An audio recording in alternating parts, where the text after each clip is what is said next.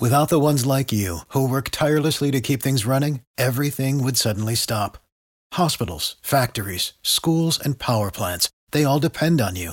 No matter the weather, emergency, or time of day, you're the ones who get it done. At Grainger, we're here for you with professional-grade industrial supplies. Count on real-time product availability and fast delivery. Call, click Grainger.com, or just stop by. Grainger, for the ones who get it done.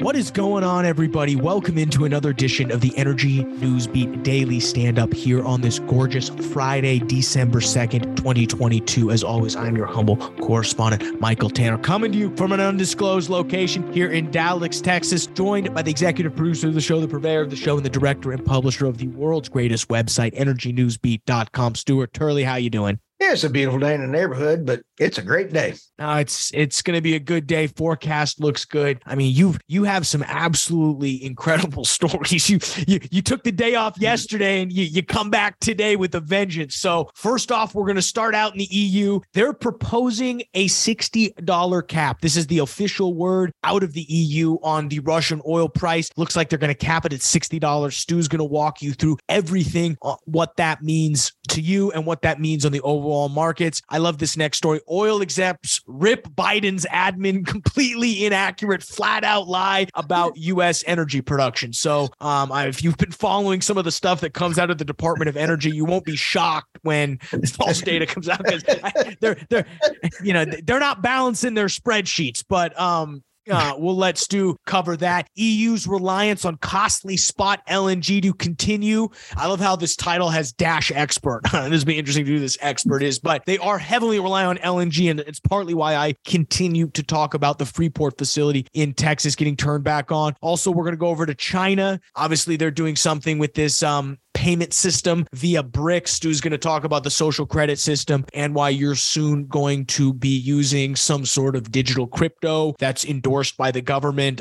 It's coming, unfortunately, apparently, according to Stu. So hopefully he can ease some of that sentiment. Not much has changed on the oil price front. We're currently trading at 81.20 here at about 6:30 the night before. Natural gas down to 6.79. That's really where most of the action was, considering a weak EIA natural gas storage draw. We only had 81 billion cubic feet draw when analysts expected certain ones had up to 120 BCF draw. So I'll cover all that and a bag of chips and what it means for you guys. But before we start, as always, this show is brought to you by the world's greatest website, EnergyNewsbeat.com. You can check us out in the bio. Stu does a great job of maintaining this website and making sure that all of the stories that we're going to hear on this you're here on this show, and all of your top level energy news, not just oil and gas news, but also energy news holistically. I mean, if there's anybody that has been on this global energy crisis, it's Stu. Trust me, at the old regime, you were on it as well, and you were banging the fist every meeting. We need to go energy. We need to go energy. And this is exactly why. And so let's go ahead and start the show. Stu, what do you got? Okay, first one out of the block. Here we go. EU proposes lowering Russian oil cap to 60. If this was a chess match, the EU would have lost already. I don't know about you, but Putin's a heck of a chess player. And I think that, quite honestly, the EU is playing checkers. So, what are you going to do there? I have no idea. Michael, it's one of the paragraphs in here. The EU is negotiating a Russia oil price cap, and they're looking at doing it, and they're saying $60 to $65 as a price cap. There's some numbers in here that I found very interesting, and that is estimated Russian costs are at $20. Now, remember, they're saying their cost. So they're telling that here's the EU is going to tell Putin, who they can't beat in checkers or chess, that you can only make $40 on a profit. Now, why is he going to say? He's going to say, I don't really care, right? So this is about the dumbest thing I've ever heard. I just can't. That's like it's like my wife telling me to do something. I just don't hear her. Okay. I just think about it this way. Why in the world would you then just not buy Russian crude? Let me put it to you this way. OPEC and OPEC Plus put the numbers out there, but you and I have been talking on this show for a couple of years. And guess what? Spoofing and doping going around sanctions, California buying outside of sanctions. Okay, the pricing matrix is there. The mechanisms are there. But supply and demand is so far outside everybody's control that Putin's going around it. And our last story ties into this because China and Russia and everybody else that's in BRICS is setting up monetary systems around all this other stuff. It'll make your head spin. Make sense? Yeah.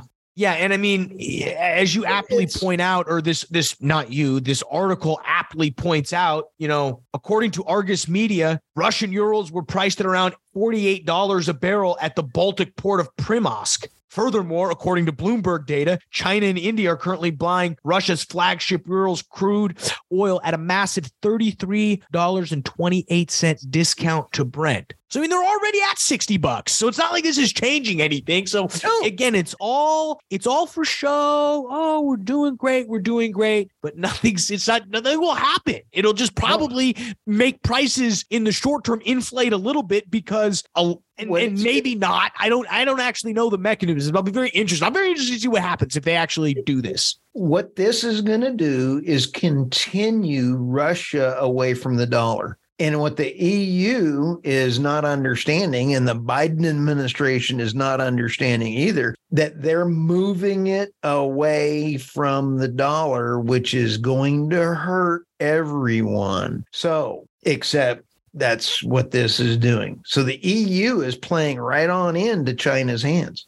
Make sense? It makes sense. I wonder what Goldman Sachs thinks, because I want to do the opposite. I'm going to do the opposite of what they think. Well, they say 120, so you're going 60? No, I'm on the Russian crude ban, baby. Hey, no, you're now about this. I'm just saying, whatever their analysis is on where prices are going from this Russian crude ban, I take the opposite of. So I'm still bearish on my crude, but it's more for personal. I have nothing. What's next on your list? I have nothing to prove that any decision that they make in the EU works. So I'm going anything opposite what the EU has been doing. Sorry. What's next? Okay. Oil execs. I love this one because you and I don't have to worry about digging on President Biden. I'm going to let Fox News do that. We're just reporting the news, Michael. That's all we're doing. Oil execs. Yeah, we're a news show. All right. We're a news show. Oil execs rip Biden's admin completely inaccurate, flat out lie about U.S. oil production. This one in here, I'm just going to read some of this. We've basically tracked about 125 specific actions that this administration and the Democratic Congress have done to slow down or stop oil production in American Energy Alliance President Tom Pyle said on Varney and Company. He has an American last energy policy. I'm sorry. I like that kind of guy. Think about that. How many is that? 125 specific. I will say this. I'm putting my public relations hat on. Tom Ply. He starts out the quote, "We've basically tracked." What do you mean you've basically? So you haven't tracked? Like, whoa, we've basically tracked about 125 specific. He goes, yeah, we've sort of kind of tracked 125 specific actions. It's like, come on, bro. Tighten up them words a little bit. We've basically tracked. That's what I sound like. Well, he's probably reading Energy Newsbeat because there was an article I put out there about 100 things that went wrong. And that went ballistic and around the world. I watched it go, bloop, bloop. Moscow found them. I mean, it was just crazy. Yikes. Okay. So anyway, the next one that is in there is, where is it? Can anybody figure out why we're giving business to Venezuela? That's a dead on right one. Who's associated with China, Russia?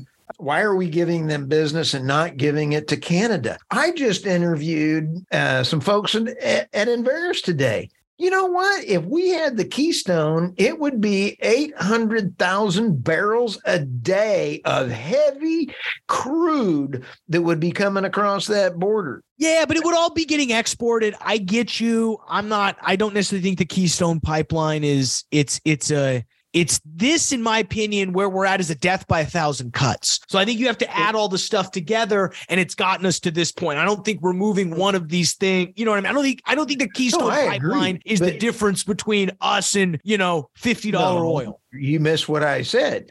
Cutting the Keystone Pipeline was his first scud across the bow. I agree there. That was his first scud. And you know what a scud is. He said he was going to stop fracking in the campaign. So he was following through. But now he's saying I'm stopping drilling. So there's he's stopping drilling. Like, I'm going to stop taking a shower. I might for a little bit because I'm not going anywhere, but eventually I'm going to have to shower. You know what I mean? Like, it's like, we're going to stop drilling. Okay, cool. Have fun with that. Like, that's up there with some of the crazy things Trump would say, where you're like, okay, well, like, I guess like we can just say it. Like, we're going to stop drilling. Fine. It's like, we're going to stop where everyone in the military is going to take a 5-day break. Not going to happen. What? All right. It boggles my mind. All right, here we go. EU reliance on costly spot LNG to continue. An expert. Let's find out who that is. Montel. No, it looks like it's Andy Flower, but go ahead. Yeah. It's Montel News is where it came out of. Oh, I see. It cited that Germany signed 2 agreements to import 2.6 BCM per year of LNG from Qatar. Is it Qatar or Qatar? I think it's Qatar. I think it's technically called Qatar. Okay. Yeah. I've heard it called during the World Cup. Or maybe not. Maybe. Yeah. I don't actually know. So I take that back. I think it's called Qatar, but it could be called Qatar. Yeah. That Q country.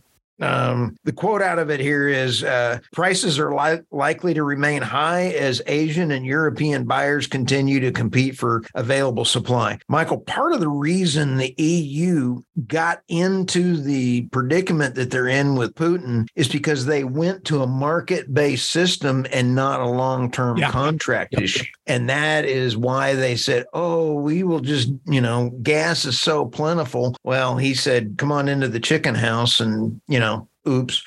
So, all right, I'm going to go ahead and go on to the next one here. Next one feeds right into the other ones on this. The title of it is The Global South Births a New Game, Changing Payment System. Now, Michael, this is the first time we've talked about BRICS. We've talked about this before. They're really trying to move away from the dollar on the oil as the world standard. BRICS is the country of Brazil, Russia, India, China, and South Africa, and they're adding 20 more to BRICS Plus. So here's where it gets real funny. In this article, they talk about bringing up a competitor to MasterCard and Visa. That's significant. And when you take a look that BRICS and BRICS Plus is going to be 50% of the world's population, that is nuts. Social credit system coming to a store near you. Oh yeah. Do you take BRIC or Visa? This is huge, and this is going by some people. But anyway, BRICS is happening, and you know why? It's because of the EU and Biden. Thank you. That's all I'll say. Is Jeannie will say from. Yeah, I mean. It's honestly, insane. It's a little creepy, to be honest with you. It's really creepy. And it's setting it up for the digital coin, for the digital currency. Nothing like finishing Friday on a creepy story from Stu. So we appreciate it. You got anything else before I do some finance? No, I need to shut up before I get us thrown off the air. Yeah, luckily you're the publisher. So luckily it's all up to you. But we'll go over ahead and run through some high level finance stuff. Market's fairly flat today. On the overall side, S&P basically was down 1/10 of a point. NASDAQ popped a little bit, so about 1/10 of a point from the open. Really, everything's eyeing the jobs reports, which will be come out later in the morning on Friday. So be watching for that this morning.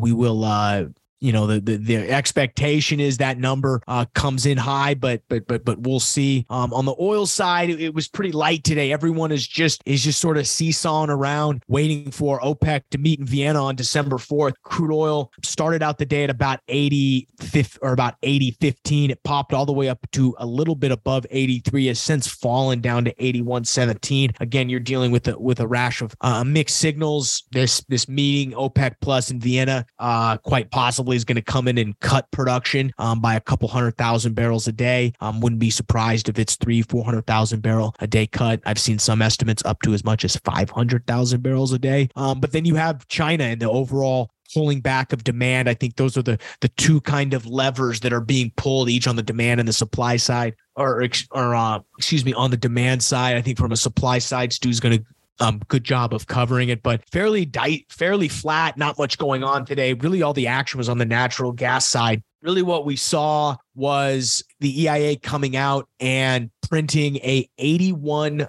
billion cubic feet draw from natural gas storage. And why this is important was the range of injection withdrawals and estimates. Ranges were all the way as low as 72 billion cubic feet, Stu, but all the way up to 120. So coming in at 81 is unfortunately on the lower side of where analysts expected. It saw prices fairly fall. I'd be remiss to mention if, weather models flipped a little bit warmer for the end of the week. So obviously things fell a little bit, but I'm going to honestly need to stop looking at them because they'll wig me out. But the majority of what you see in the downward pressure today was due to the injections. I mean, it's pretty impressive. I mean, on the lower side, I would have liked to see a bigger print. I know yesterday, I think I said yesterday 60 to 70 was what we had last week. It was actually 71. And so I would have expected to see something a little bit bigger today, unfortunately, but we'll get what we can take. Natural gas currently trading about $6.79, was all the way up at one point today to about $7.20. So volatile as ever. Really the only other major financial story is this Russian oil price cap. I think we've covered it fairly well. I don't think that's going to do anything for the markets. On the U.S. side, guys, I really don't see anything. It's pretty slim. Northern Oil and Gas just officially closed on their Midland Basin acquisition. I saw yesterday Diamondback announced they had officially closed the Firebird acquisition. So, it's pretty quiet in oil and gas. It's going to get quiet kind of for the next couple weeks with a lot of these big publics. I mean, it's after Thanksgiving, everyone kind of gives up in the oil and gas business, goes home and reconvenes starting January 1st. So now, obviously. Sorry. Didn't mean to interrupt. But we do have some things coming out and things to look for in the next little bit. The regulations that are being proposed by the EPA and everything else. Yep. Our friends up there at the Marcellus Coalition are doing a great study on it, and we'll be bringing that information to you because it will be impactful. Yep. It definitely will be. And I think that's where a lot of the news is going to lie, in more of this macro energy stuff. And I think the beginning of the year, we're going to be able to dive back into some pretty hardcore oil and gas finance, which is what I like better.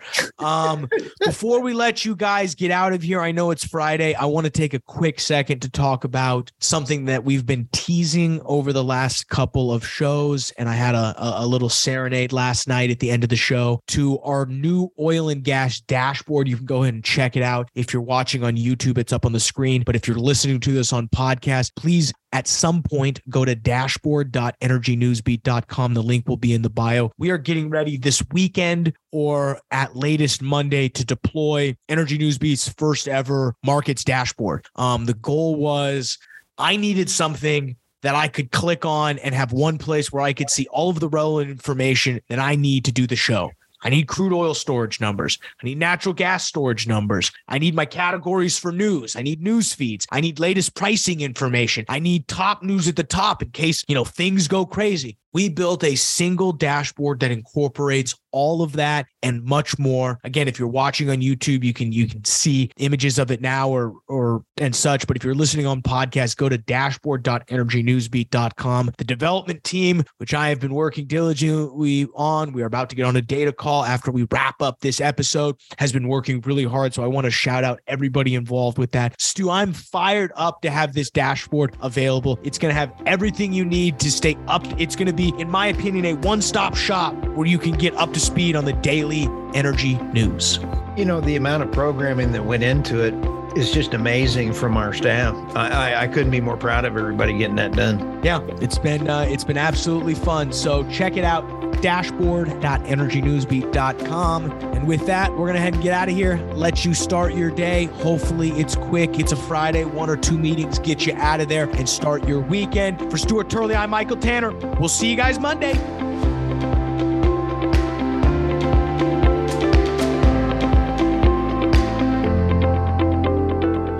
Today's episode of the Energy Newsbeat podcast is brought to you by Enverus. The energy industry faces massive challenges every day, and the events over the last 2 years have caused huge disruptions like never before. Companies in the energy industry need actionable intelligence and a single source of truth that brings all the data together. Enverus is the energy specialized technology partner that provides intelligent connections for a global energy ecosystem. Only Enverus has the analytics, people, experience, and industry scope to connect the right data and information in the right way to discover missed opportunities and deliver fast outcomes. Find out more at Enverus.com. That's ENVERUS.com.